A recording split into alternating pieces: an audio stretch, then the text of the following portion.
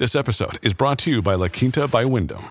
Your work can take you all over the place, like Texas. You've never been, but it's going to be great because you're staying at La Quinta by Wyndham. Their free Bright Side breakfast will give you energy for the day ahead. And after, you can unwind using their free high-speed Wi-Fi. Tonight, La Quinta. Tomorrow, you shine. Book your stay today at lq.com. Happy Pride Month! The massive celebration in June is a stunning display of allyship, visibility, and activism. But you may have noticed that Pride brings something else to the table, too. Rainbow capitalism. Every year, we are bombarded by buttons, shirts, social media posts, and everything you can think of from companies that claim their allyship and support. What's their only problem? Their commitment is a little bit weak. They donate to politicians who spew anti-LGBTQ legislation and rhetoric and have histories of discrimination, among other things, which we will get into in just a bit. Visibility is vital, but false allyship is dangerous. So, what's really going on with rainbow capitalism? Hello everyone, and welcome to the Corporate Casket. I'm the Illuminati, and today we're going to be talking about the newly formed phenomenon called rainbow capitalism. You may have noticed in recent years that every June, everything seems to turn rainbow. It seems you can't wander anywhere or go into any company's social media without seeing a rainbow flag or rainbow products being promoted. While some argue that this sudden burst of rainbow business promotions is a necessary step towards promoting LGBTQ visibility and acceptance, others have pointed out the inherent hypocrisy of companies who participate in June while funding politicians and organizations that promote anti-LGBTQ legislation and exploit the community. That's just one critique of this new yearly tradition. Others claim that rainbow capitalism and corporatization of Pride have also caused people to forget or ignore its true history and the activism that is deeply entrenched in it. So, what is the true history of Pride, and who are these companies that take rainbow capitalism to a whole new level? Let's get into it. Pride comes from a history of activism against police brutality and the horrific treatment of people within the community. While it's certainly a time for Pride, remembering its history and incorporating activism into it is incredibly important. I'm sure this comes as no surprise, but criminalizing homosexuality is as American as apple pie. When the Puritans left Britain, it was for a wide variety of reasons. Most commonly, we hear it cited as religious persecution and economic reasons. But have you ever considered what that means?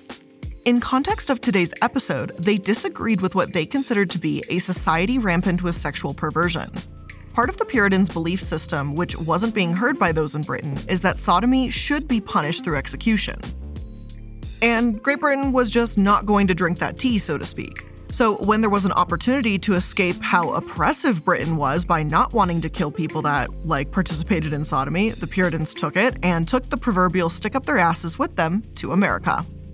But here's the funny thing, when they got there, they assumed they would create their little Puritan utopia and everything would be just fine, away from the morally loose standards of England. But once again, their beliefs did not match up with reality.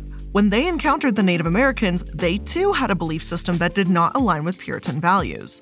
Human Rights Campaign, or HRC, explains. Research shows that more than 150 different pre-colonial Native American tribes acknowledge third genders in their communities. And that may have been a unifying feature of different pre-colonial cultures. Now, I include this tidbit to show how the idea of criminalizing sodomy, and in a broader sense just not being straight, is actually a part of the Puritan belief system. In fact, according to HRC, historians have also documented the highly regarded role of spiritual leaders in pre-colonial West Africa who were assigned male at birth but presented in a feminine manner. The existence of muxes in Zapotec culture in what is now southern New Mexico, Bakla in pre-colonial Philippines, and Hijra in South Asia. All of these individuals were assigned male at birth, but their gender expression and/or community role was more feminine. But back to the direct issue at hand here. The Puritans' influence in creating American policies, systems, and government had an influence on the very issues that, to a degree, still haunt us today. By the 19th century, laws were in place to punish what many considered to be crimes against nature. Again, still talking about sodomy. In the 1800s, the punishment was imprisonment or hard labor. By the 1900s, gay men were being specifically targeted with laws notating that oral sex was a crime. By the 1950s, it wasn't just harsher laws that made being gay in America hostile, it was the culture at the time too. Society at large was motivated to stamp out the immoral behavior of, being gay. These witch hunts to find and expose gay people was a direct response and almost a green light from 1953's President D. Eisenhower's Executive Order 10450. This executive order allowed the investigation, interrogation, and systematic removal of gay men and lesbians from the federal government. This was known as the Lavender Scare, which we've discussed at length in a previous episode. Now, in the 1960s, homosexuality and being transgender were widely considered to be mental health disorders in the United States. Unfortunately, the stigma of mental health disorders, coupled with the massive misinformation about sexuality and gender, contributed to a plethora of insane laws that criminalized anyone who was not or did not present as straight and cisgender. For example, at the time of the Stonewall Uprising in 1969, there were laws that demanded people wear gender-appropriate clothing. And I feel like this almost goes without saying, but I think it's pretty obvious that same-sex marriage was also illegal at this time. Unfortunately, all of these things led to LGBTQ+ people being criminalized and placed at greater risk for repetitive police brutality.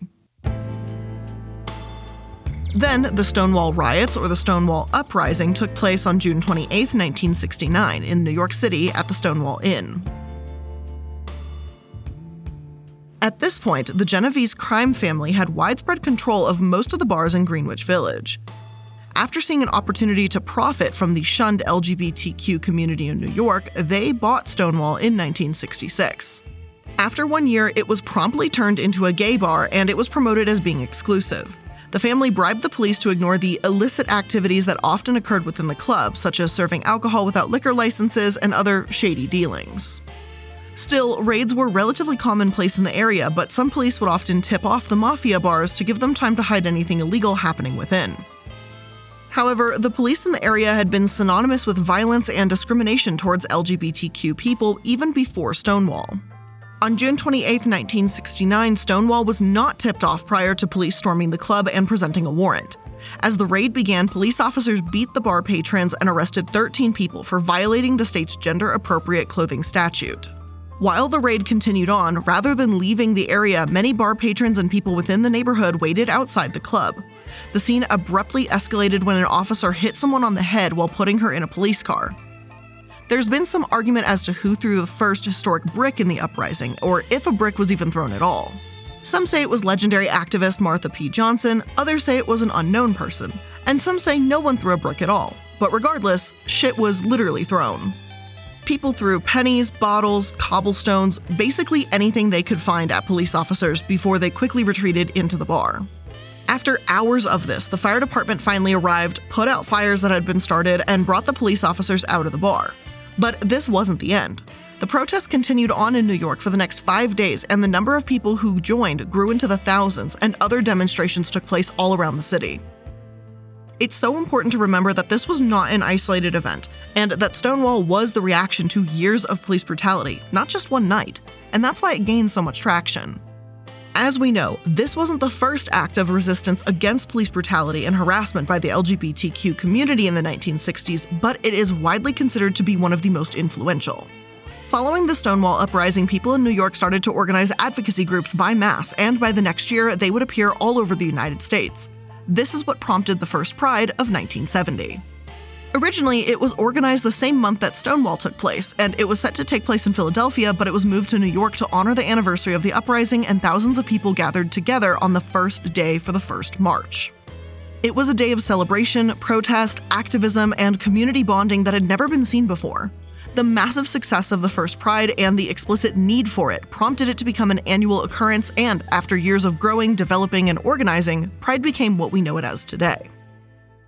But back then, there were no corporate sponsors, no giant corporations that plastered rainbows on their social media, or anywhere for that matter, and certainly no widespread Pride merch being sold. But now that's all that there seems to be, so is this a good thing? If you dress well, you're gay. If you train glutes, you're gay. I see if you're into a arts, legion of beautiful men. Here, me and my mom have always been BFFs. Until I called her to tell her, like, I kind of want to date a girl, and that's just, she lost it. And it was a shock. It's not what I wanted for my daughter.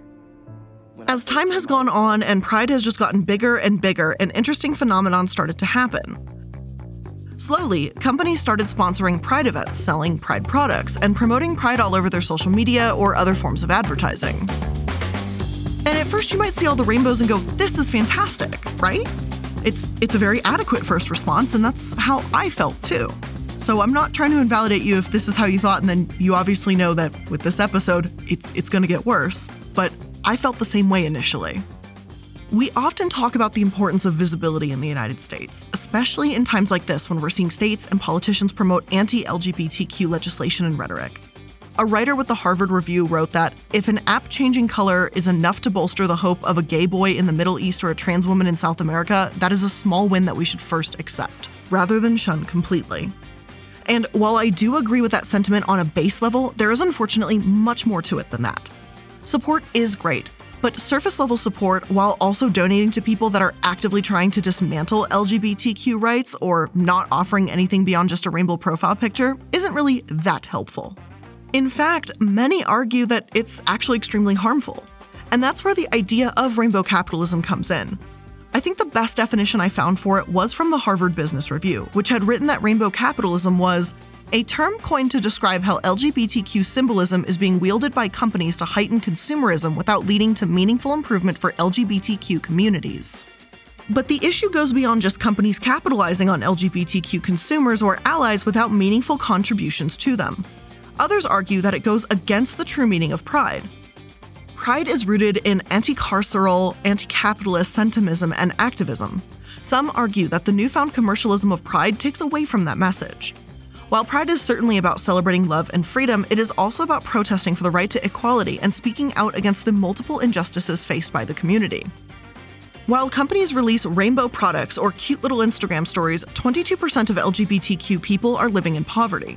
Transgender folks are twice as likely to be in poverty than cisgender people, and transgender people of color are 3 times as likely. In recent years, more and more anti-LGBTQ legislation has been introduced, and hate crimes against people within the community are on the rise and account for 20% of all cases.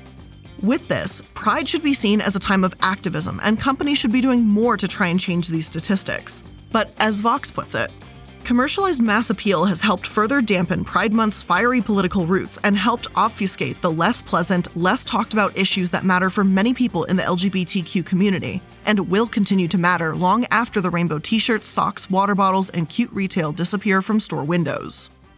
Perhaps the most infuriating things about rainbow capitalism have been the companies that capitalize on rainbow products in the community or sponsored events while simultaneously either directly harming the community or donating to organizations or people that are harming the community.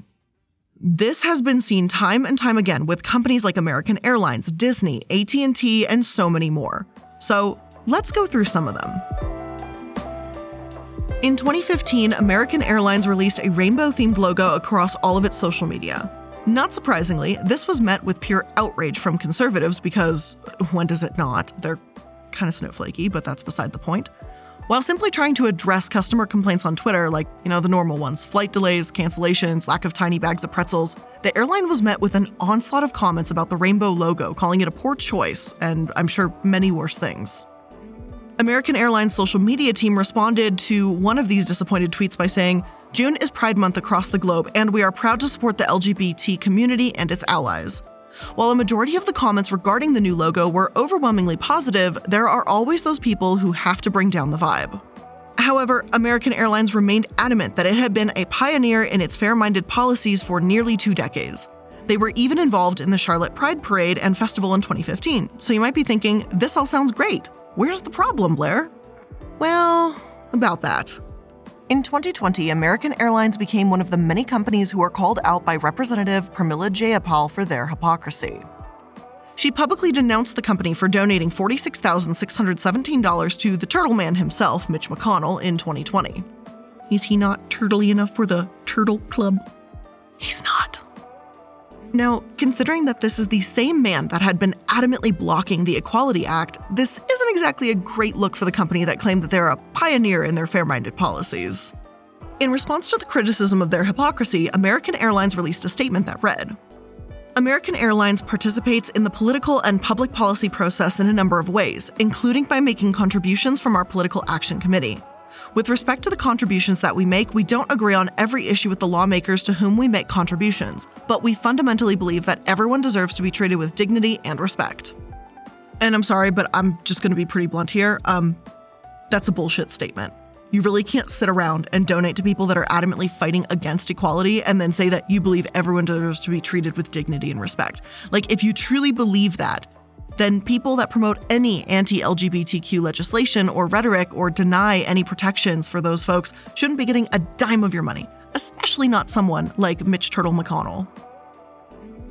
American Airlines wasn't the only company that the representative called out. She also placed a magnifying glass on AT&T, tweeting, AT&T donated $56,295 to Mitch McConnell's 2020 campaign, while he was actively blocking the Equality Act. But what a great Pride Twitter banner. Oh, and according to Forbes, they have donated $2,755,000 to 193 anti-gay politicians. Yeah, over $2 million, almost $3 million. AT&T has donated to multiple politicians who oppose LGBTQ legislation, and then they, twirl around a little rainbow pride banner on Twitter. This is obviously pretty shattering news, considering that AT&T was one of the first companies to place a non-discrimination clause in their company policies to include sexual orientation, and that they donate to and sponsor LGBTQ advocacy giants like the Trevor Project and the Love Loud Festival. But when you break down the donations, it's definitely a little concerning. According to Open Secrets, the company's PAC has contributed tens of thousands of dollars to Representative Bill Flores. And if that name doesn't ring a bell, allow me to refresh your memory. He is one of the people who called out the 2015 decision by the Supreme Court in Obergefell v. Hodges to legalize gay marriage as an example of the breakdown of the family. As if that statement isn't bad enough, the place where he made that statement makes it even worse. The pretty obvious homophobic statement came out during an interview with Tony Perkins, who you might know as the past head of the Family Research Council. I mentioned them in my Chick-fil-A episode, but they're basically a giant think tank that continuously, quote, promotes the belief that homosexual conduct is harmful to the persons who engage in it and to society as large and can never be affirmed. That's a quote. And a gross quote. Basically, it's not a good look that the same company that says they're oh so supportive of LGBTQ rights and equality is donating to a politician who says homophobic things and fraternizes with a homophobic organization. But wait, there's more, because of course there is. AT&T also donated over $60,000 to Representative John Shimkus, who continuously votes against LGBTQ protections. The only time he has voted in favor of these protections was reportedly done by accident. And I'm serious. According to him, back in 2016, when voting on an amendment that would prohibit federal contractors from discrimination against members of the LGBT community, he accidentally hit the yes button. When everyone responded with shock that such a staunch conservative would vote yes to the bill, he swooped in and corrected the narrative, saying, "My position on this issue has not and will not change. I've consistently defended religious liberty, and I always will." During a series of 14 votes on the House floor, I accidentally cast a yay vote for the Maloney amendment when I intended to vote nay. The hilarity of someone just casually hitting the wrong button while voting on an important issue aside, this guy is clearly adamantly against LGBTQ rights, and it's not a good look for AT&T to support him. But then, of course, there are companies like Target or Walmart who have become some of the biggest sellers in Pride merch, especially during June. Hey, what's up, everybody? It's Tyler, and I'm coming to you in our first ever What's Good Walmart Pride Edition episode. I am so excited about this. This week, we're celebrating our incredible associates and the identities that make them who they are and help make Walmart such an amazing company. On surface level, it seems like these companies will sell anything rainbow, from flasks, stickers, notebooks, to a shirt from Walmart that read, "Closets are for clothes." To many people within the community, these items can feel very much like pandering and even insulting. Chris Stedman talked about Walmart's Pride collection with The Observer, saying, "Our in-group language and imagery evolved as a way for us to care for ourselves. So to have it used by brands that have little to no stake in our well-being feels like it cheapens and ultimately defangs the language that we have used to empower ourselves. They think, hey, we can just slap some rainbows on this and call it a day. It's dehumanizing." And this is what I was talking about before when first describing rainbow capitalism. Corporations take language or other things from the community, slap it on some merchandise, and then sell it to the masses. This can definitely be seen as exploitative. And it's even worse that a lot of these companies also have a history of discrimination, like Walmart. He's Pat. He's Andy. They're going on a blind date at their local Walmart to see if love is in the aisle. There you are. Hey. Hello. Hi, how's it going? Oh my God, you're handsome. Pat. Andy. Despite its once-a-year Rainbow Pride section, Walmart has gotten into some murky waters in the past for discrimination. In 2014, a lesbian couple from Massachusetts sued Walmart. The lawsuit came in response to the company's prior policy that denied benefits to same-sex couples. According to Jacqueline Cote and Diana Smithson, the couple suing, this policy had cost them at least $150,000 in medical bills. After Diana had left the company in 2008 to care for Jacqueline's mother, the couple tried to enroll her in Walmart's health insurance plan. Despite them being married and Smithson being a former employee, they were denied. Although Walmart expanded the policy in 2014, Smithson had been diagnosed with cancer 2 years before the change and was forced to stay to pay thousands of dollars out of pocket on her treatment. GLAAD, the Gay and Lesbian Advocates and Defenders, and the WLC, Washington Lawyers Committee for Civil Rights and Urban Affairs, said that this was the first case of its kind since the Supreme Court had legalized same-sex marriage in the United States about a month previously. Before long, the case expanded to a huge class action lawsuit of same-sex couples fighting for reimbursement for Walmart's discrimination. And in 2016, that's exactly what they got. After nearly 2 years of litigation, Walmart and the plaintiffs reached a settlement. In it, Walmart agreed to pay $7.5 million to employees who had been denied spousal benefits before the policy change in 2014. Walmart's senior vice president said in a statement after the settlement was announced, "We're happy both sides could come together to reach a resolution. We will continue to not distinguish between same and opposite-sex spouses when it comes to the benefits we offer under our health insurance plan." And while the settlement is great news, they still discriminated against same-sex couples right up until the point that same-sex marriage was made legal nationally. They waited until the very last moment to change their policy. All of this just makes it seem way more insulting to me that they are now making money off of Pride apparel and trinkets and such. They clearly weren't supportive in the past, and they're only supportive now because it's making them money. I think that's a little messed up. And as if all of this wasn't bad enough, Walmart, like seemingly everyone else, has also donated a boatload of money to anti-LGBTQ politicians. They, like American Airlines, also donated to Mitch McConnell. Like, why are they all donating to this man? Like, can we not? And in just 2021 alone, last year, they donated $150,000 to him.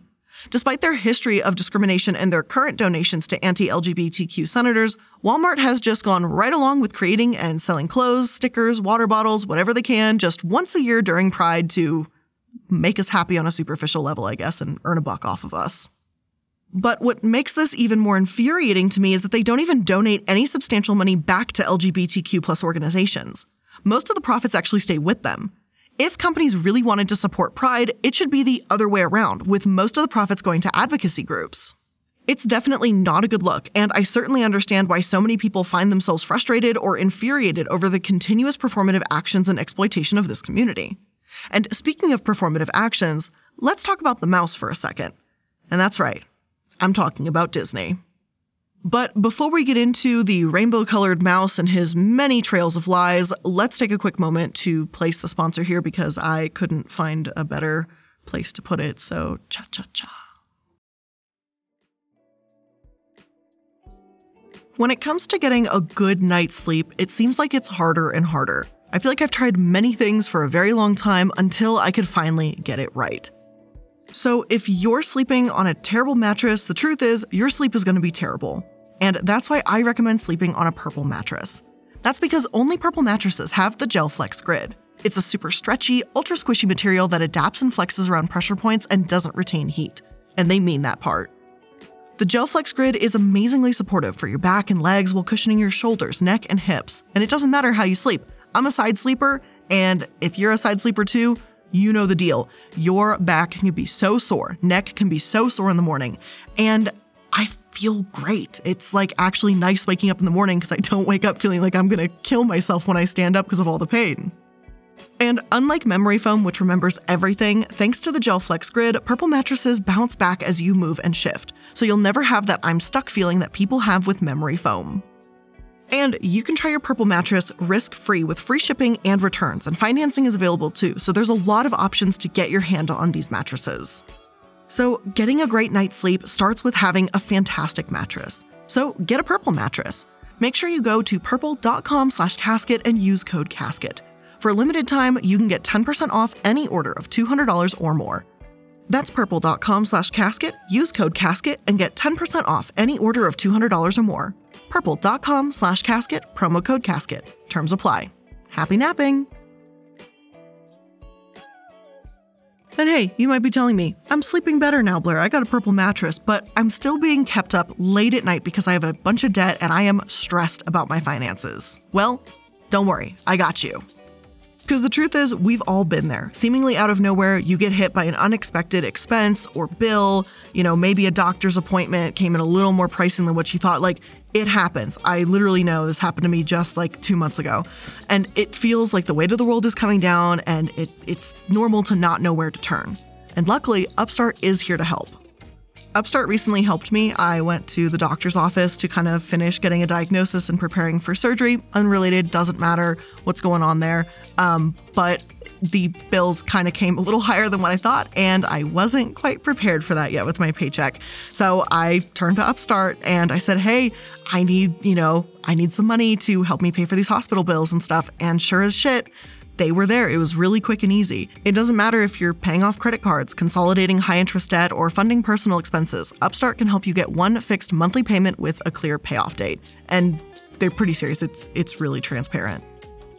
And Upstart knows you're more than just your credit score. So rather than just looking at the credit score alone, Upstart's model considers other factors like your income, employment, and other information provided in your loan application to find you a smarter rate for your loan. And you can even receive funds as fast as 1 business day after accepting your loan. So if you've got a project you're looking to work on, credit cards you're trying to consolidate, just kind of reduce your overall debt, make those monthly payments easier, don't wait and check your rate today at upstart.com/casket. That's upstart.com/casket to check your rate today. Don't forget to use our URL to let them know we sent you. Loan amounts will be determined based on your credit, income, and certain other information provided in your loan application. Again, upstart.com/casket. Well, the Walt Disney Company is more than a giant corporation. To many, it has long been synonymous with family entertainment. It's now caught up in a much larger battle in Florida, tied to the country's cultural and political divides, prompted by its opposition to the governor's stance on LGBTQ issues. This state is governed by the interests of the people of the state of Florida. It is not based on the demands of California corporate executives. Disney as a company has had its ups and downs when it comes to supporting the LGBTQ community. For one, the actual Disney parks around the world are often considered to be a safe space for people to express themselves, their identity, and their relationships without fear of retaliation or hate. Additionally, Disney was one of the first major companies in the United States to give health insurance to same-sex couples. What Walmart probably should have done.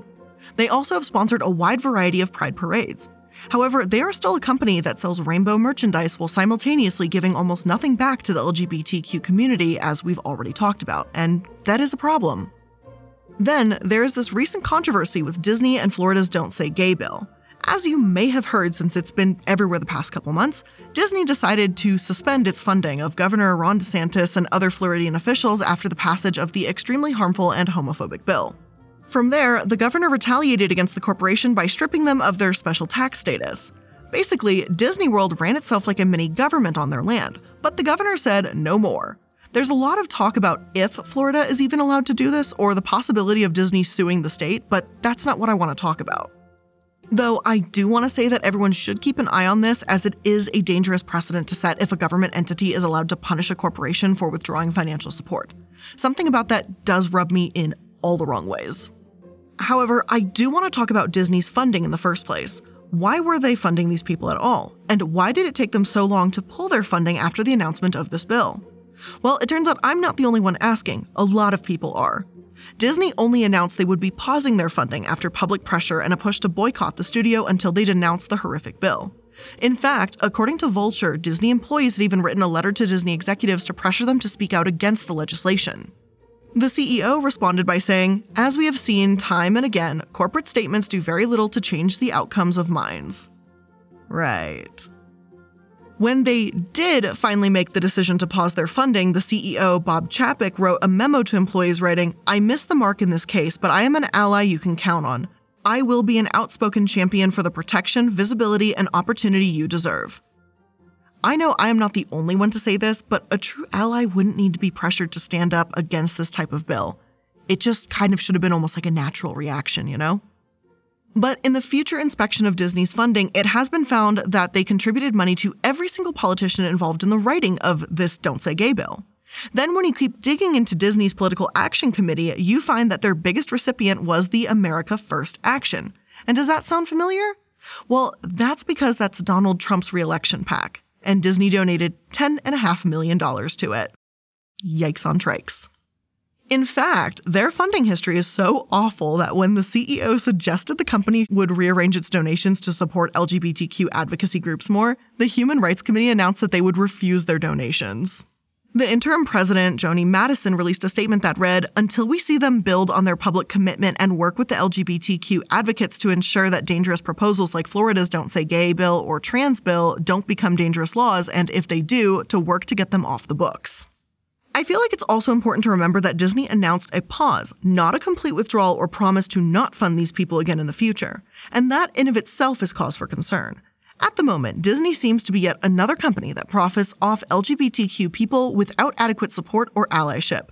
They need to do better. Unfortunately, I don't even consider these organizations to be the worst that rainbow capitalism has to offer us. In fact, one of the worst companies in the world of the so-called rainbow capitalism scam, in my opinion, is a company called Gilead. Thank you, Chair. Thank you for agreeing to hold this hearing. And so let's get down to the core of this hearing.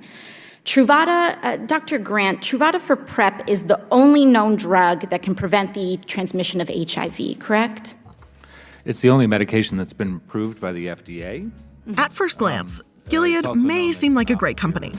You know them as the pharmaceutical company that makes the pill Truvada for PrEP. This is the medication that can be taken to reduce the risk of HIV.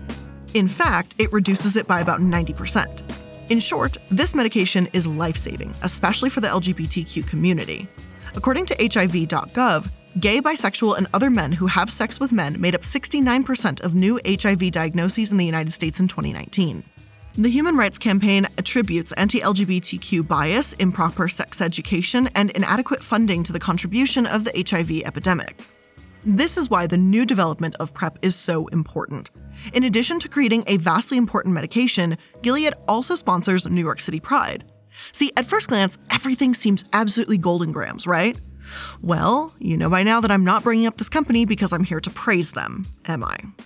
Now, while they may sell the PrEP medication, they do so at an outrageously high price and have faced multiple controversies for refusing to release its patent so cheaper versions could be made. And this has sparked many protests and lawsuits alike. In 2018, members of the organization ACT UP New York, which has been active since the 1980s in response to the AIDS crisis and the governmental indifference to it, protested outside of Gilead Sciences. The protests were designed to bring widespread attention to the price of PrEP as an effort to convince Gilead to lower those prices. ACT UP claimed that the medication costs about $6 a month to manufacture, but a month's worth of prescription can run as high as $1,500. In 2020, those prices have increased to over $2,000. That's roughly 250 times more than what it cost them to make it. These costs are for those without insurance. With insurance, the pill can sometimes actually be free. But don't forget that in the United States, and according to the CDC, there are roughly 31.6 million people who are uninsured, and they will be left to swallow that entire bill. Unfortunately, that leaves a lot of people who would be unable to afford the prevention medication. When questioned about this by Slate, Gilead responded by saying that they had raised the annual benefit cap for the Truvada copay coupon program from $3,600 to $4,800. And that sounds all well and good at first, and then when you look at it, it's just a little bit more pandering and exploitation. So let me explain. First off, they are giving a coupon for $3,600 to now $4,800 annually, and the pill is $2,000 a month. So with this coupon, you can get essentially 2 months. So what about the other 10? It's just a lot of money. That's rent for a lot of people at this point in time, which is also insane. So many people are just cut off from being able to afford this medication, all while the company argues that they really just care oh so much about eradicating HIV and helping people. If you really cared about helping people, the pill wouldn't be $2,000. That's an insane cost for the general public for a pill that costs about $6 to make. Like, I get it, you're a company. Companies do need to make money, and I do understand that. But this big of a price margin it just seems so unnecessary, greedy, and downright cruel. The company also reassured Slate that they had created an initiative called Compass, which, according to them, is this: a $100 million commitment over 10 years to support organizations working to address the HIV/AIDS epidemic in the southern United States. It is focused on capacity building and shared knowledge in the community-based, underfunded organizations, well-being, mental health, and trauma-informed care, and awareness, education, and anti-stigma campaigns.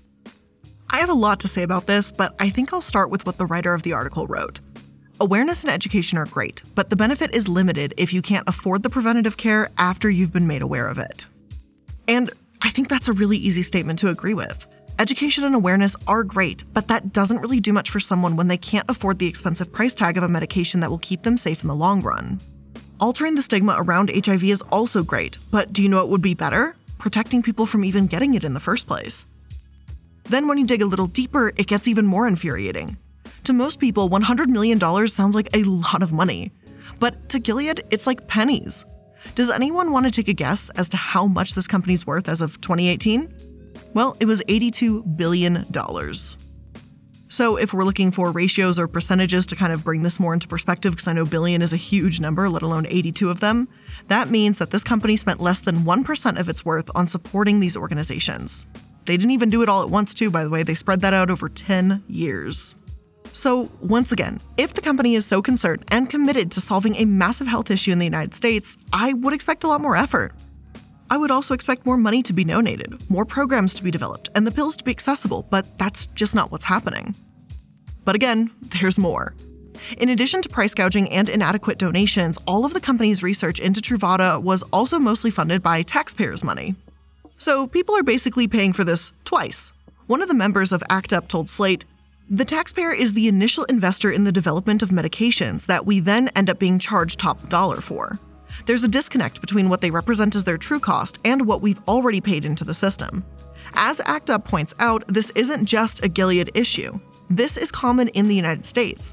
But what makes this company so particularly maddening is their claim that they, claim to care when they just really don't. It feels like a slap in the face for the company to sponsor pride parades while they withhold life-changing medication from the very same people they claim to support. As the author of the article says, making the most effective method of prevention available only to those who can afford it is innately discriminatory. And they're right. That's exactly what it is. Now that we've talked about some of these companies and their hypocritical natures and false support of the LGBTQ community, let's talk about what we can do differently.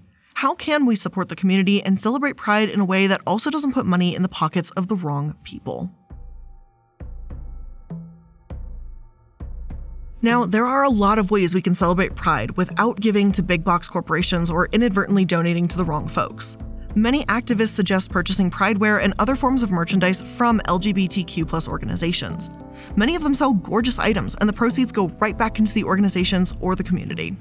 If you're thinking about purchasing Pride products from big box sellers, make sure to check their background and their funding history. I find Open Secrets to be a really amazing and easy way to do this. And of course, links for sources and all of that will be in the description box. Now, for giant companies to move away from this kind of rainbow capitalism shenanigans they're on, they need to put their money and actions where their mouths are. If they want to post rainbow captions, sell rainbow products, or promote LGBTQ inclusion and visibility, then they need to be giving more, if not all of those sales in June, back to advocacy groups. Corporations need to realize that who they fund makes a huge impact on the community, and true allyship means being an ally 24/7, 365, not just in June. It's way past time to do better. But of course, with all of that being said, those are just my thoughts, opinions, things gathered up, some resources, and presenting it all to you. So I hope you learned something from today's episode, and if you did, make sure that you're liking, following, and subscribing. I appreciate that you decided to spend a couple minutes of your time here with me today. It really does mean a lot to me, and I look forward to seeing you again in the next one. Bye!